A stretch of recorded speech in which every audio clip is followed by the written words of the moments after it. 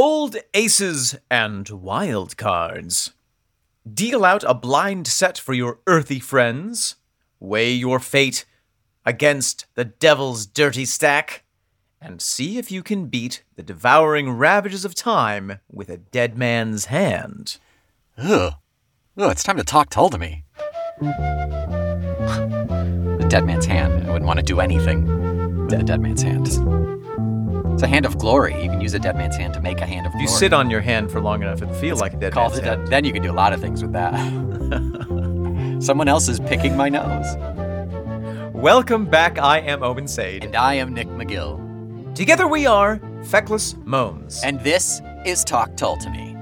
A high-stakes game of chance in the ancient roundhouse of prog rock, in which No Limit Nick and Offsuit Omen do our best to stack the deck with every single track that suspiciously lucky prog rock band Jethro Tull has ever produced.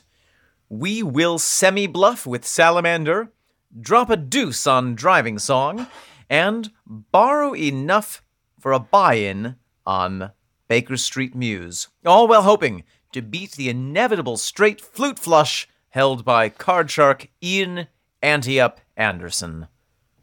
I know you were doing the card theme, but drop a deuce has multi-meaning, right?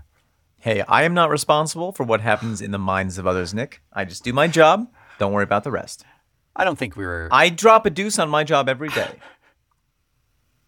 I'm so proud of you, Omen. Because I'm a betting man. So Nick, hello. Hello, Omen. Hello. Welcome back. Here we are. Your hair is finally long enough to really put into a proper top knot. I'm very proud of you. It is. It's getting pretty luscious. I like it. It's exciting.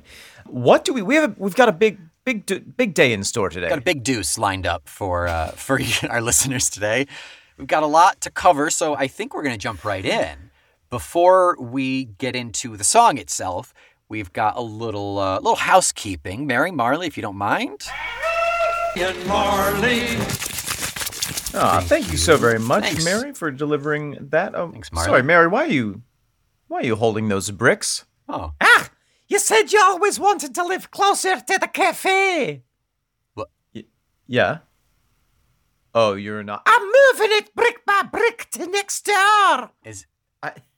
Mary, were you given permission to do that? Do they know that you're doing that?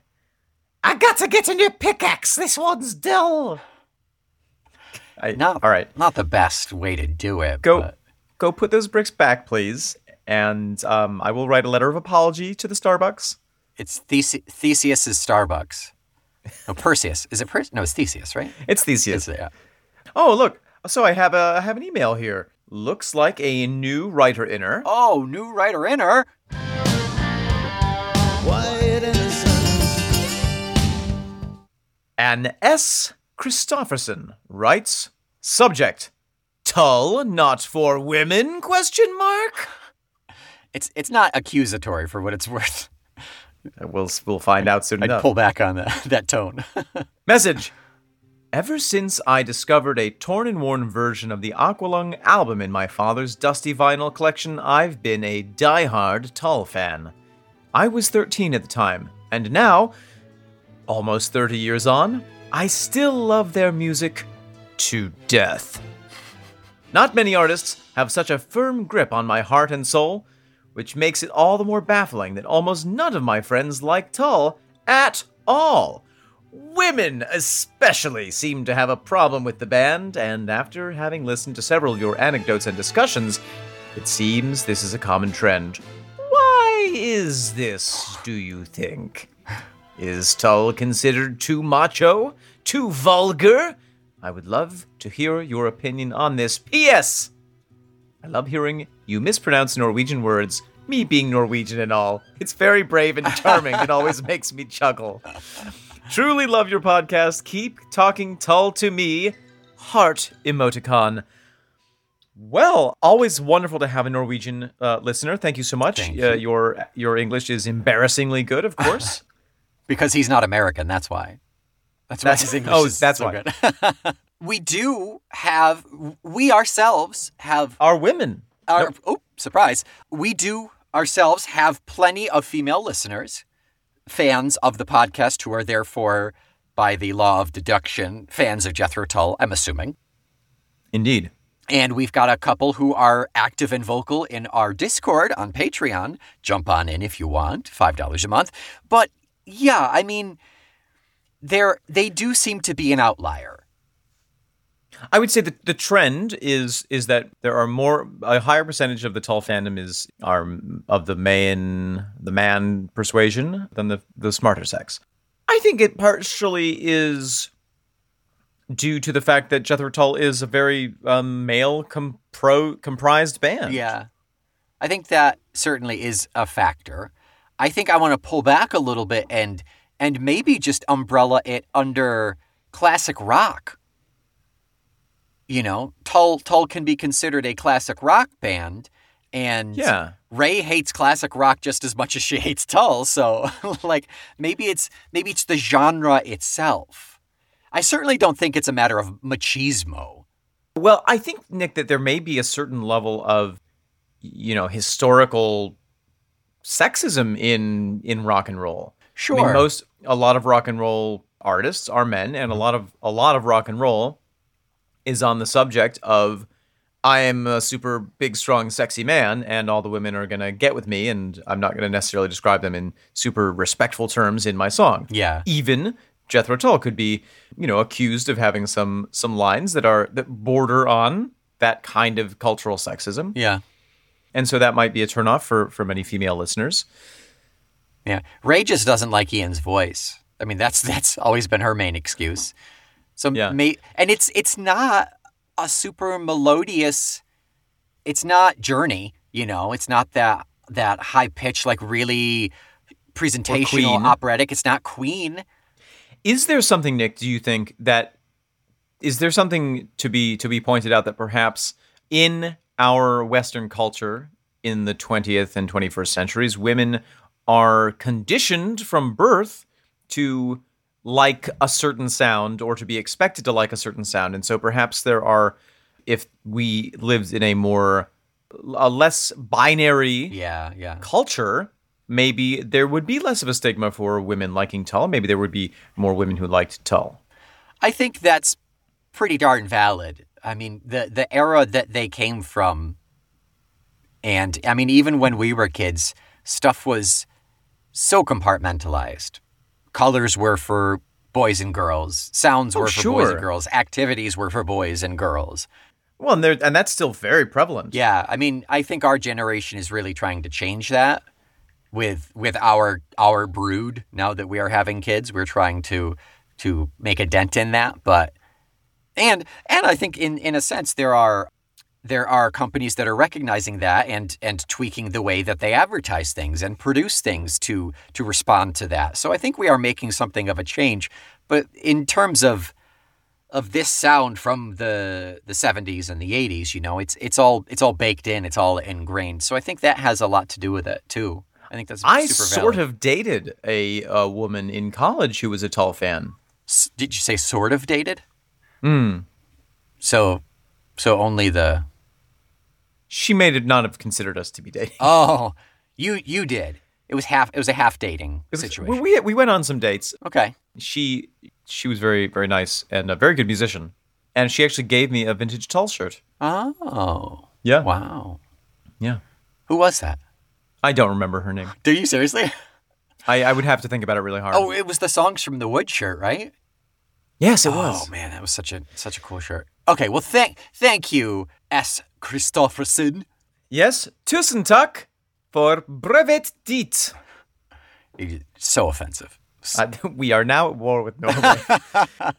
Nick, what else do we have before we dive into the meat of the matter? Next up, we have Joe dropped this in the Discord in regards to Dark Ages. And we also got a submission on our YouTube as well from Matt Duda Music. Oh. How is that weird ghost reverse sound done? We asked that at Dark Ages. Yes, we did. How did they get that weird, like, pre-echo? Mm-hmm. So, step one, after you record it, you turn the tape over. You physically flip the tape. You apply a reverb effect to that one portion that you want that echo on. Then you flip the tape back over and then play it. So now the reverb is Goes in backwards. reverse. So it's coming from the front instead of the back. That is so extraordinary. And Matt says, knowing this, imagine how many times Ian turned the tapes over, put right hand reel on left and vice versa, to mix the song we're about to get into, Dun Ringill.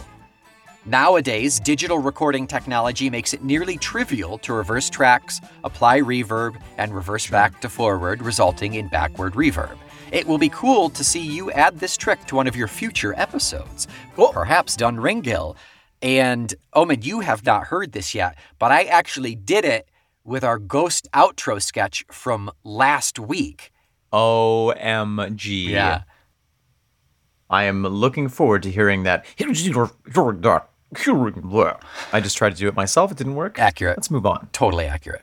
So thank you, Matt, for that. Thank you, Joe, for that. Super Yes, useful. thank you for dropping that deuce of knowledge on I'm us. so glad that you guys shared that because I got very excited about it and had a lot of fun tweaking both of our vocal tracks and trying to get it right.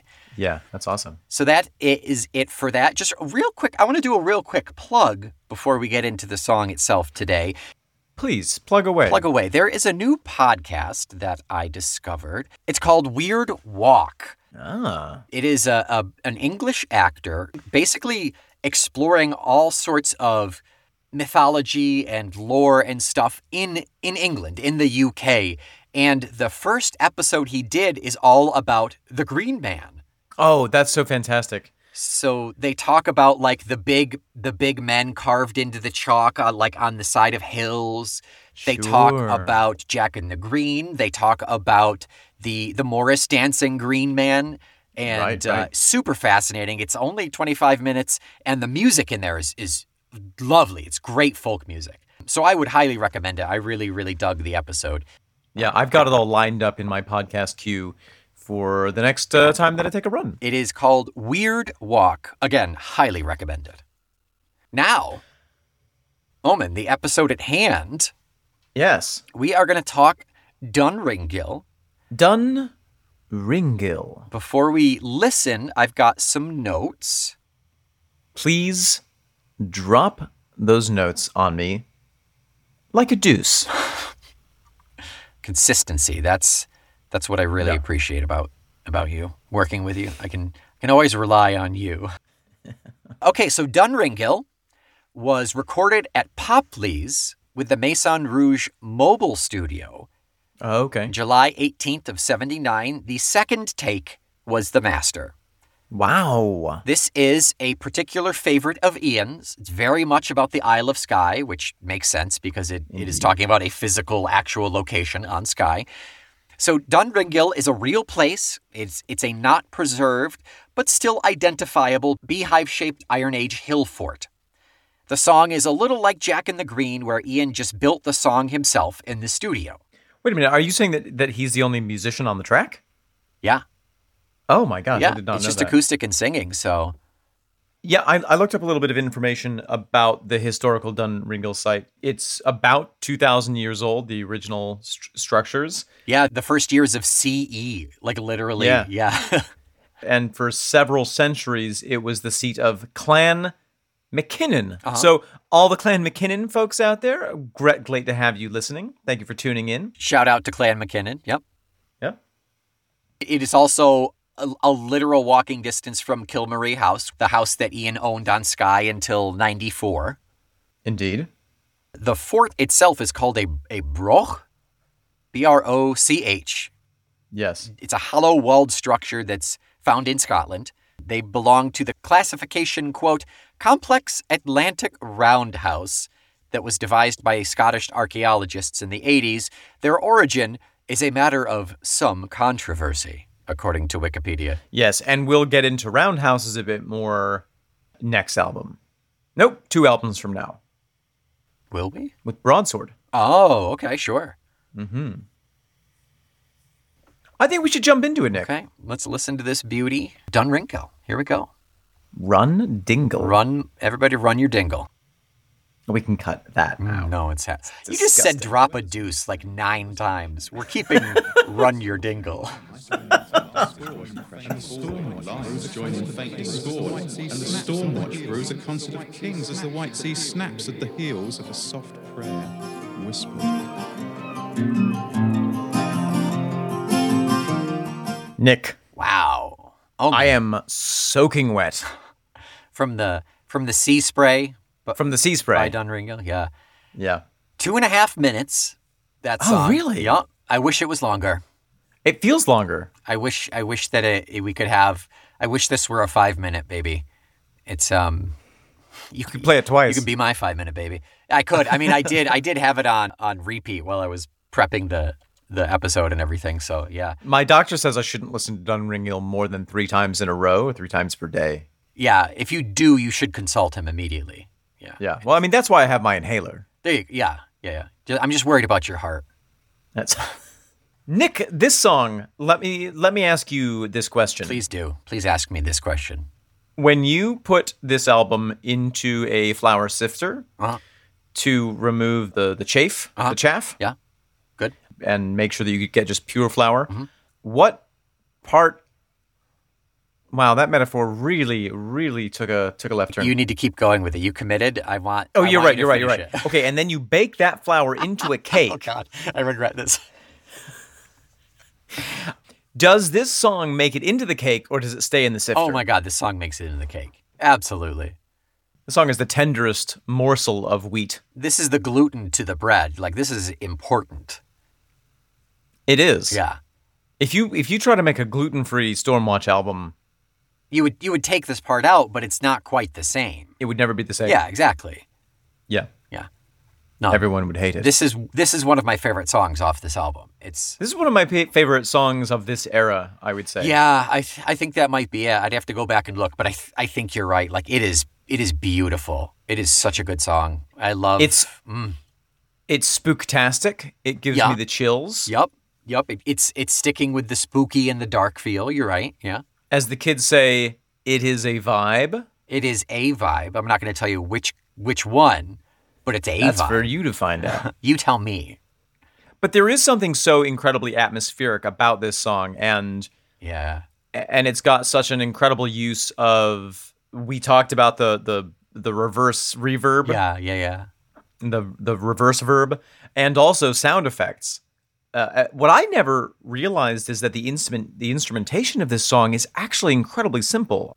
It is. I always had it in my mind as being much more complex, but I think the complexity comes from all of the sound effects and all the layering of sound that comes in Yeah. with those simple elements. He really built a complex sound on the structure of a single acoustic guitar Yeah. that does not change its strumming or anything, right? It's just like ding, ding, ding, ding, ding. It's a simple strum pattern the whole way through. Right. I mean, he's playing the guitar in such a way where he is incorporating a bass line Yeah. into it. Yep. Dum dum dum ba dum dum dum dum. Whispered. Clear light on a slick palm.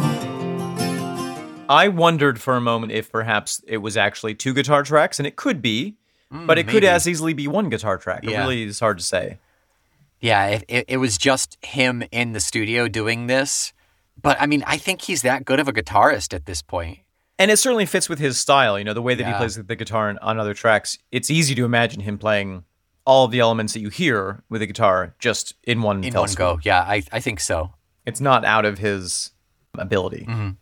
Yeah, it's great. It's lovely. It's another. I honestly that this is built in the same way that Jack and the Green was in terms of just Ian going into the studio and doing it on his own. I like this one better than Jack and the Green. I think he has matured musically, and he's clearly exploring more with just the experience that he can provide with the guitar. That's interesting. Jack and the Green is not that it's simple, mind you, but I think he relies on much more, even though this has a lot of pieces working just in terms of Yeah. the voices and layers, but it still sounds so much simpler. I think it's quite different. I mean, I think that besides him going in and recording it, and then, of course, thematically, there's some things that are very similar across the board. But Sure. I think the approach of this is really different because with Jack in the Green, he went in and said, okay, I'm going to play these 4 instruments. Yeah. This, he really took a different approach, which is I'm going to play the song and then, like you said, have that as the base layer. And then what are all of the things that how can I enrich it and make it, just like you said, an experience. I mean, I think it's such an interesting approach. It is. It's interesting, and it's very unique for Tull too. It is. And very appropriate to this album. Yeah. This kind of the Sky experience. I think so, yeah. Trademark, the Sky experience, trademark. I think it's not like we don't hear building and layering and complexity on other songs. I mean, that is your quintessential Tull song. Right. But it's all these other instruments. It's all these other musicians bringing their own pieces. So it's everybody's contribution as opposed to just Ian creating this child of music. This is it's so conceptual and so abstract almost, some of the way that he approaches it. It almost, he's really giving you like a visceral experience of walking on the island of Skye. Yeah. I'm sorry, the Isle of Skye. Isle. It's an Isle omen. Pick up on Isle of Skye too? Splashed some seagulls. We've already been talking about the music, but let's break it down in our traditional fashion. Sure. The first thing that we hear is our weatherman. That's right. Francis Wilson is back. Remember, In the shipping forecast. He was from North Sea Oil originally. The first one that we heard from him was North Sea Oil. More originally from the BBC, probably. No, I mean, Ian Anderson made him who he was. That's right. Yeah. The BBC was like, that guy who was on the Stormwatch album, we need him. But that was just a reading of the shipping forecast. This, I think, starts with the shipping forecast and then just seamlessly moves into a couplet of the song. Yeah. The weather's on the change. Ice clouds live, joining faint discord. Joining faint discord. And the Stormwatch brews joining faint discord. And the Stormwatch brews a concert of kings as the White Sea snaps at the heels of a soft prayer. So what I'm curious about is all of that the voice of Francis Wilson, or does it start as Francis Wilson and then does it transition to Ian Anderson reading the lyrics? I think it's all Francis Wilson. I think it is. I think it sounds... all Effie Wills. All Frank Wills all day. Yeah, I think it's him the whole time. I don't think the voice changes enough or at all, to indicate that it's Ian. I think Ian's voice is distinct enough that we would recognize that change. It's so brilliant the way it's composed. I mean, the first thing you hear is, the weather's on the change. Yeah.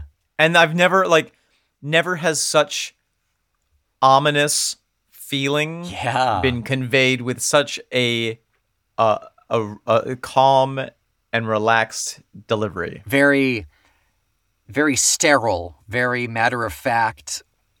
I'm not gonna tell you batten down the hatches. That's up to you to decide. Just letting you know we're getting a storm. The weather's on the change. The weather's on the change. A lot of echo chills in there. Yes, a lot of echo, a lot of reverb, a lot of layered voices over each other. Yeah, I'm not sure it's even an echo. I think it's more just a layering of that same voice track staggered. It's so, because there's no degradation. It's very clear each time, and it almost becomes a round.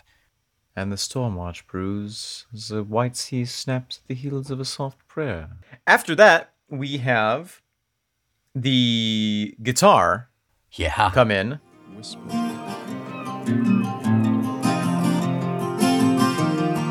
Clear light on a slick pond.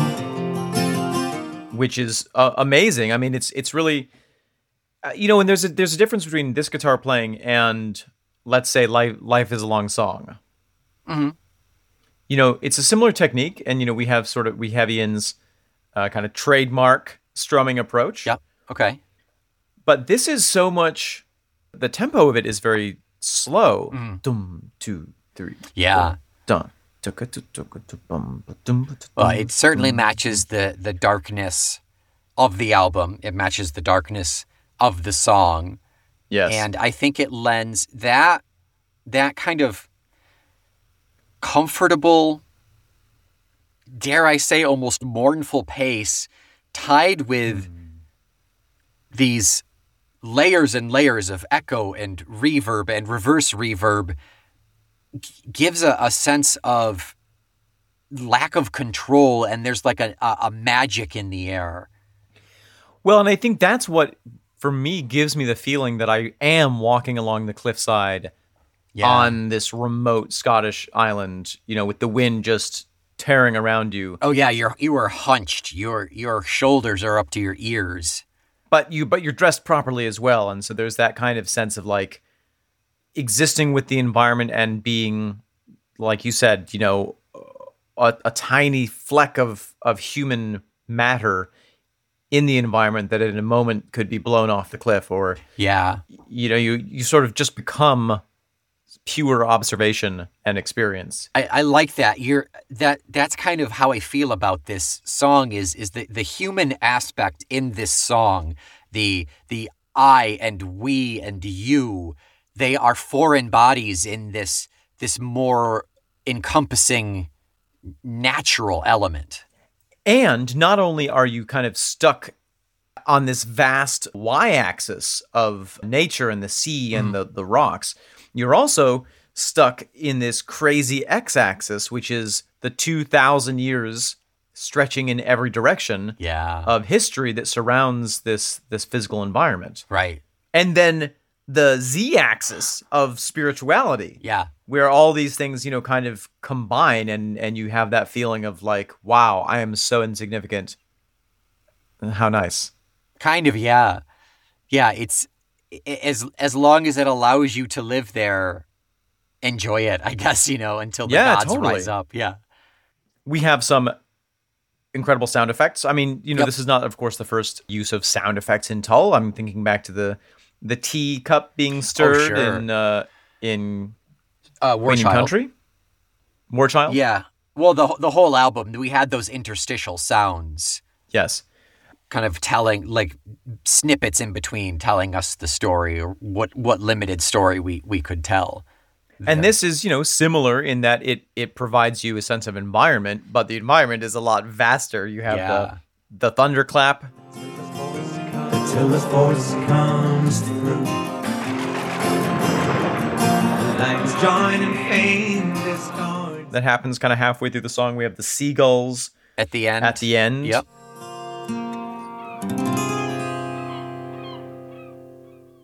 We get actual harmony, not just an echo or reverb. We get harmony on A Concert of Kings. A concert of kings. As the white sea snaps. Ian throws that in, and I think he harmonizes just on like the following line, but everything else, it goes back to what he was doing there. But yeah, gulls at the very end. The thunder is at Force Comes Through, so it's pretty much smack dab in the middle. At the very beginning, I never noticed it until I started listening to it today. We get Ian saying 6. 6. So he must have counted himself in and left the 6 at the very beginning. I don't know if that's a count-in, only because... Like, why would you be counting to 6? Yeah, because I think it's in 4/4 time. Oh, maybe it's take... Oh, no, but this is take 2. I think it's related to the weather. I think this is the 6 o'clock weather. Oh, interesting. Okay. Is it track 6 off the album? No, it's 8. It's actually 8. So weird. Yeah. Yeah. It's a little bit of a mystery. I think my best guess is it's referring to 6 in the morning or 6 in the evening. Interesting. I totally forgot about that. Yeah, I never noticed it until now. But yeah, the count, that's a great point, is it's not in 6, so why would it be 6, 1, 2, 3, 4, 5, 6? I don't think it's in 6 anything. Could it be 8/8 and he just didn't do the 7/8, Oof. I'm not sure. I'm sure Joe will chip in here and tell us that we're all wrong. He'll serve us some chips. It's 3.15 over the radius. I observed a wonderful moment of English language train wreck, English language bottleneck. Keep going. Yeah. When my father-in-law was looking at something on a menu and was trying to describe what fried pickles were, or he was like, "Oh yes, it's a." He was like, "Oh yes, it's a pickle, but it's a chip, a crisp, a fry." It just got completely turned around. Oh, those wacky Brits. Yep. No. A chip for them is a French fry. Crisp Right. for them is a potato chip. And a fry, And a fry's for them is anything fried. just fried, right? Oh, Yeah, okay. Or a plate of fried things. Yeah. So he was close to being right on all accounts. And wrong in every sense. In every way. Nick, shall we dive into the lyrics? Let's do lyrics here. I will admit when I need help. And Nick, I need help with the lyrics. Okay. No, but I'll say where I'm good and I'll say where I'm bad. Okay. Good in the streets, bad in the sheets. But like bad, like good though, right? Oh yeah, like sick. Or no, like actually bad and sick. I need help No, immediately. I need to see the doctor. These, I understand these lyrics from far away, Yeah. Uh-huh. but when I get close, it's like a pointillism painting. It's like a Matisse. You kind of lose sight of it. I can see the red dot. I have no idea what the red dot is part of. Then when I pull back, I don't see the red dot, but I see the whole picture. I see where the red is. Yeah. You know, the lyrics to me really add to this feeling of walking along the cliffside, going to see this ancient, thousands of year old site. But clear light on a slick palm? Slip the night from a shaved pack? Clear light on a slick palm as I missed the other day. Slip the night from a shaved pack, make a marked card play. Well, the night, I think, should be KNIGHT. I think that's the jack, because the next line is make a marked card play. He's pulling the marked jack out. It's a high enough suit that he can trump whatever card game they're playing. What is a shaved pack? When you mark your cards, if you have the deck and you mark it, everything is a standard deck of cards is everything is the normal size.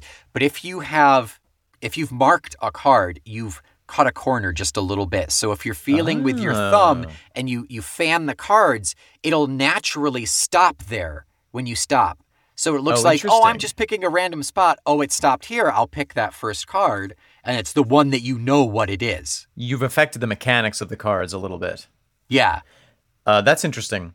So, but Nick, why all the card metaphor? Why all the deck of card metaphor for this? Is he gambling with his time? Is he gambling with his? Because I mean, there's a sense to me that it's a little bit like old ghosts. Okay. Yeah. Where he likes to take walks. Who doesn't? The English are obsessed with it.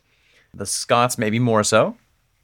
And so there's the sense of like, yeah, he's going for a walk, and there's some inevitable force that's pulling him down to the old graveyard or pulling him over to the old ruin of Dun Ringil. Yeah.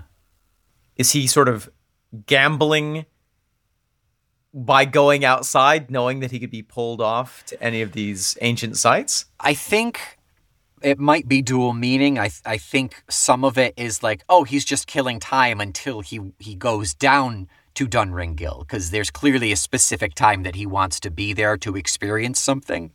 So I think he's just like he's cheating at cards while he's waiting for that to happen. But also I think that's right. I mean, the weather on the Isle of Skye is not great. Especially if you go out at night, it's going to be even more dangerous. So yeah, he is playing cards here. He is gambling with his life. Make a marked card play, call twilight hours down from a heaven home, high above the highest bidder for the good Lord's throne. You call twilight hours down from a heaven home, high above the highest bidder for the good Lord's throne. High above the highest bidder, you can max your bid. You can go all in. You can cheat and cheat and cheat and whatever. But the good Lord is ultimately the arbiter of who wins and who loses. Right. Also, Dunringill is on it's a fort, so of course it's on high ground. Yeah. So I wonder if that has, it's high above the highest bidder. Oh, yeah. Yeah, absolutely. Physically. It is physically above. Yeah. Yeah. And it also overlooks a loch, which could be very dangerous in poor weather if you get too close. Because of the sea monsters. Yeah. The loch. Slappin'. Oh, Slappin'. It's right next to Loch Bumpin'. Yep. Yeah, it is. And it is right there. across the island from Loch Twerkin. Loch Twerkin. That's what Clan McKinnon is known for. So I think that's kind of what that gambling card story tells us in that first half of the song. I think. Yeah, I think that's as close as we're going to get. There may be meaning. There may be. I feel like there are layers of meaning which we will not uncover, and that feels appropriate. And that's okay. Yeah, exactly. Because we'll never be able to uncover all of the layers in this song, even sonically. So. Yeah. So. Now the bit that's clear for me is the second verse. We'll wait in stone circles till the force comes through. Lines join in faint discord as the storm watch brews. We'll wait in stone circles until the force comes through.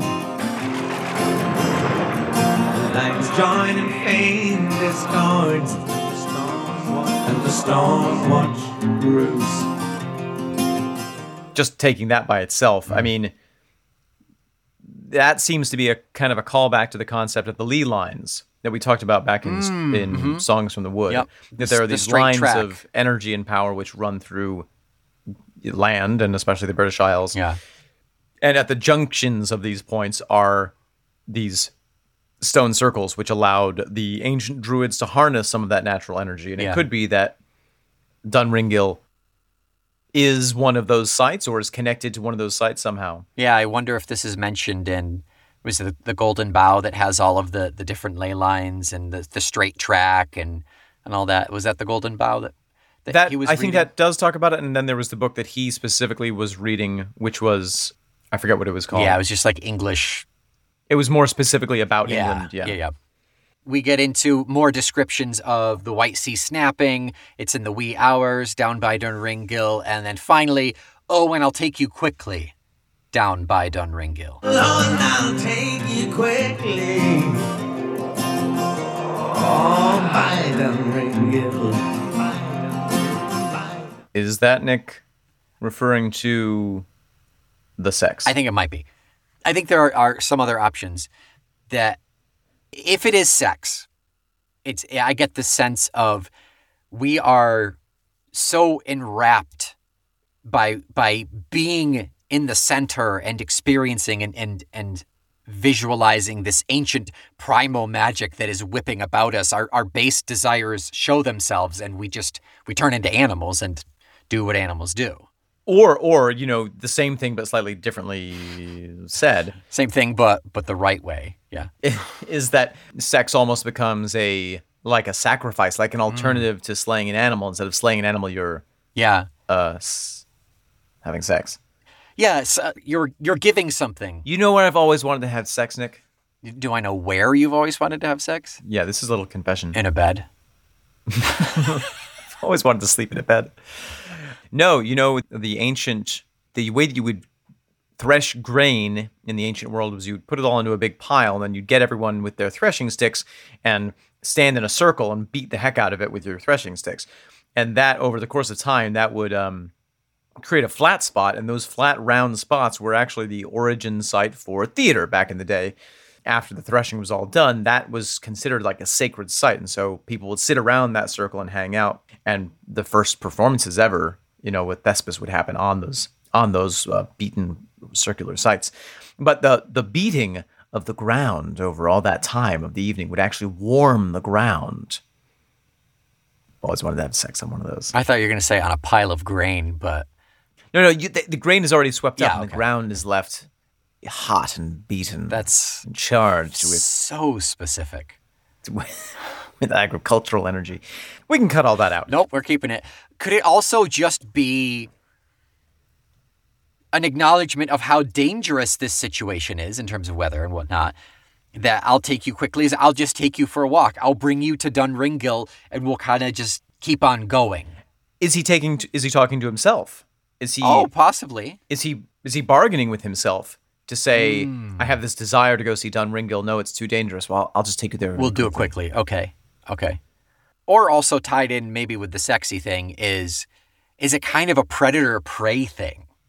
I'll pounce on you quickly. Yeah. Could be. In which case it's not a sex sacrifice, it's a blood sacrifice. Which, truly, what's the difference? They're not much as I've experienced things. I am a mandated reporter, Nick, and I am going to have to tell someone about that. Tell Raven. I think that's... I love Concert of Kings. A concert of kings as the white sea snaps. Like, it makes me think that, if this was the site of, thousands of years of the rulers of this area making that their stronghold, if you think about all of the kings over 200 years whose presences and souls are still there, the wind could remind you of, this concert of 100 kings. It's fabulous. I think ultimately if we pull back and look at this pointillism picture that we're looking at here, please let's. It's another instance of this. There's this greater, older, more primal, basic magic that is going on.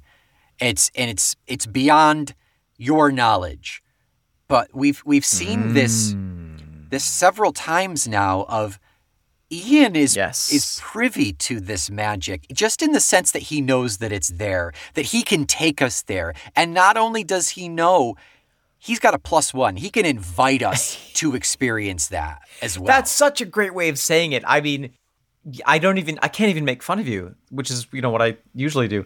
I don't know what to do now. No, but I love that. It's not like you say, he doesn't understand everything about it, but he understands that he doesn't understand everything about it, and he has respect for it. Yeah. And because of his status as a bard, tapping into that ancient kind of druidic role, he can bring us along for the journey. Yeah. I can only take you there for 2 minutes, but I can take you there. You have to hold my hand the whole time, otherwise you won't be safe. He's Virgiling us. A little bit, yeah. Get Virgiled! He's the storyteller. He is the guide. And he knows how to traverse this place safely. Yeah, which is best done from a distance of thousands of miles while you listen to your record player. Yeah, exactly. But that is what it is. He's giving us I think you nailed it, Nick. You nailed it on this little pointillism head. He's taking us to Dunringill, a place where almost no one has ever gotten to go. Yeah. Because it's so remote, and because no one has known about it for so long. But he is. It's like a lot of traditions. If nobody remembers you disappear in the afterlife. It's Coco. It's Chinese heritage tradition. He's keeping this story going. As long as this album survives, the magic that is Dunringill is still there, can still be there. It's also, it reminds me of, like, if you go to somewhere dangerous, it's good to have a native guide. Sure. Like when I go to Disney, it's very good for me. I would probably die if I didn't have my wife, who is a Disney native. She's born and raised there. She knows all the back roads. She can throw an elbow like the best of them. It's true, and she knows the safe spots and the places to slip between. Yeah. Because she works there, not just she is an obsessive, but she also has the insider knowledge. The insider knowledge, yeah, thank you. That's what I was going for. Dunringill, the Disney World of the Island of Skye. That's it. That's what he was going for. As it's often is called. Disney World, the Dunringill of Central Florida. Yeah, there it is. Imagine, Nick, in 2,000 years from now, a bard writing a spooky song about, I can take you to the ruins of Disney World. Down by Disney. Weidenringel.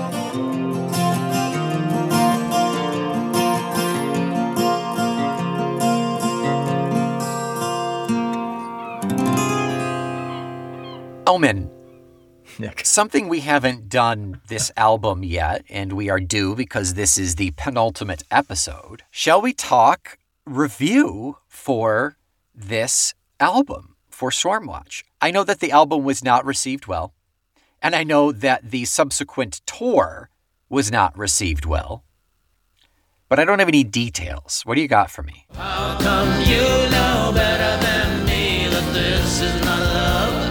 This is not love. Well, I can tell you that the Rolling Stone review is not findable. I don't know if it never existed, if Rolling Stone declined to review this album, but I do have a review here from allmusic.com. I don't know the timing of this review, but it is written by Bruce Elder. And it begins thusly. Stormwatch marked the end of an era in Jethro Tull's history as the last album on which longtime members Barrymore Barlow, John Evan, and Dee Palmer participated, and the final appearance of bassist John Glasscock, who played on 3 of the cuts. Anderson supplied the bass elsewhere, and died following open heart surgery a few weeks after its release. Anderson's inspiration seemed to be running out here, his writing covering environmental concerns, North Sea oil, and very scattershot social topical criticism, Dark Ages. The fire is still there in some of the hard rock passages, especially on Dark Ages, but most of the songs generally lack the craftsmanship and inspiration of such albums as Minstrel in the Gallery or Heavy Horses, much less Aqualung. Huh. Just when Something's on the Move seems like it could be the most tuneless track in Tull's history, Old Ghosts and Dunringil follow it with even less memorable melodic material. The latter in particular proved that Anderson's well of folk-inspired tunes was also running dry, apart from the instrumental Warm Sporen. I mean, I disagree heartily with Bruce Elder. I don't think that Ian's inspiration was running dry. Ian has said that there were tensions in the band which contributed to some of the dark sound. Yeah. I think that Ian's inspiration has turned a little bit more inward on this album, and that he is really beginning to describe his experience. I mean, this song is a perfect example, as is Old Ghosts. Yeah. He's describing his experience of walking rather than saying, I'm the minstrel in the gallery, I'm going to paint you this picture. Yeah. It's a little bit more internal, which I think is very appropriate for the trajectory of the band. And I think this album brings me as a listener to a more introspective place, which is equally valid and in some ways maybe more valuable than the kind of blast your face off hot guitar licks Yeah. of previous albums. I mean, I like every album. Yeah. Its scope is grander in the sense that it's environmental and social and economic, but it is coming from a very personal place.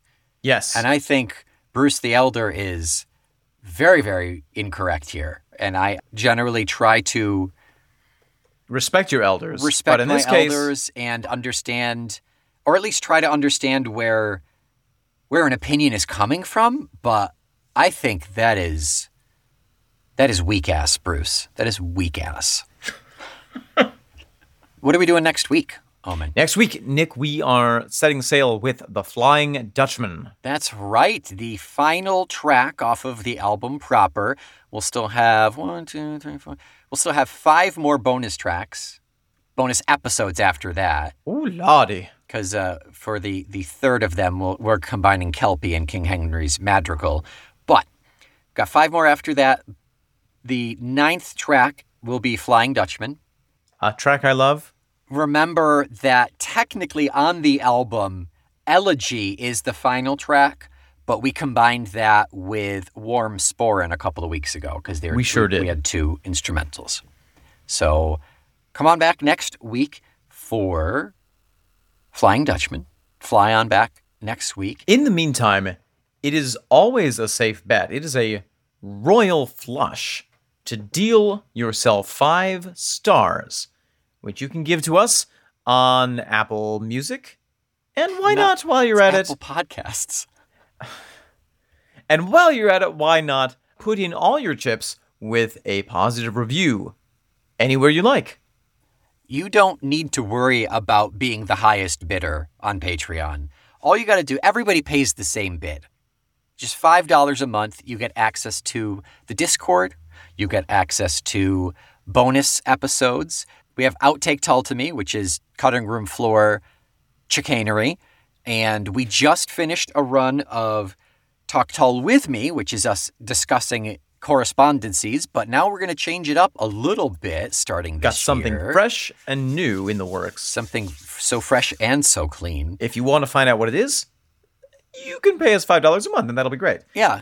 And you can join the concert of kings who have already donated and join them in discussing all sorts of things, from cats to cooking to even the works of Jethro Tull. Did you say the works or worst of Jethro Tull? The works. Until next week, I am the fort on the island, Nick Ringgill. I am snapping at your heels, Omen Sade. We are calling the twilight hours down from a heaven home, the Feckless Momes. And this is the marked card. Talk Tull to Me.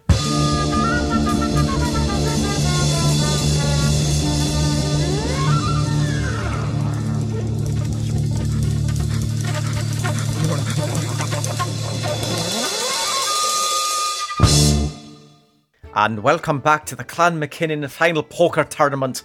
We've got down to the last 2 players here, and it looks like the cards are being dealt for the last time. What do we see over there? We can just see, if we look in our left-hand camera, we can see what cards player Mac Tull has got going on over there. Oh, he's being dealt an ace, a 3, and a joker. A joker in that deck. Oh, blimey, fucking my cat's out. If we go over here, we got Seamus McKinnon, our lifelong champion who was never lost a game in his life.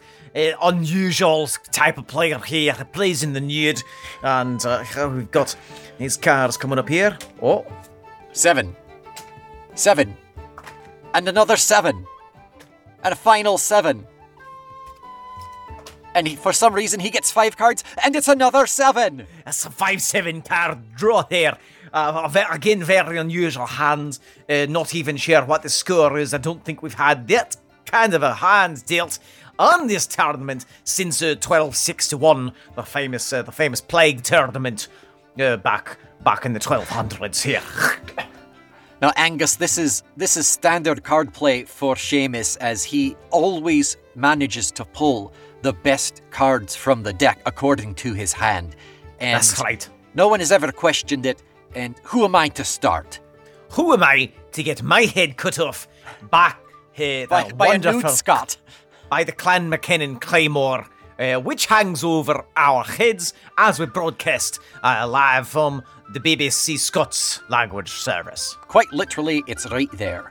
If we say anything bad about Clan McKinnon, the best clan in the world, our heads will be cut off, just like the heads of the commentators last year. Oh, I'm sorry, we've just got a bet going on. Seamus has put in 31 chips, and he's called the other player's bet. Durgal's bet, Durgal decides to stay. Seamus raises him 1 goat. 1 goat. Aye. It's a bit of a bluff, I'm seeing. I think Yes. Durgal knows that he's beaten, but he's going to try, even though there are 5 7s in front of Seamus. That's right, and Durgal is asking for 1 more card from the dealer. The dealer is, of course, King Warzlich from the 800s, and he's been dealing this game for over 1,200 years, and tradition is tradition. Who are we to question it? Who are we to get our heads cut off by a Scottish Claymore, just like the commentators last year, God rest their souls. And God praise Clan McKinnon. God, please. Praise Clan McKinnon. All right, he's got 1 more card. We're about to see what it is. 4th card. It Oh, is my the lord. maid from an old maid deck. It is an instant lose. Yet again, Seamus takes the bet. Seamus right. takes it. And Turgle is getting his head chopped off as we speak. There it goes. This has been the reporter on the Scots language BBC 6. I'm Seamus McFinnigan. I'm Fergal McFerguson. And this has been the card game of the century again. And it's all down to Clan McKinnon, who is the second best clan. Oh, the first best clan. Oh, no! Oh, I do have to say, Clan McKinnon, much like the Talk Told to Me, is a proud member of the Feckless Mobs Audio Network. They're the best clan. And this is David Watson reporting live from the card game here. I'm just stepping over the bodies of my former commentators here, and we're now moving on to the snooker tournament. Stay tuned. This is Francis Wilson. The weather is on a change, and there is a nor'easter blowing in under everyone's kilt. 30% chance of blood spraying everywhere. Please dress accordingly.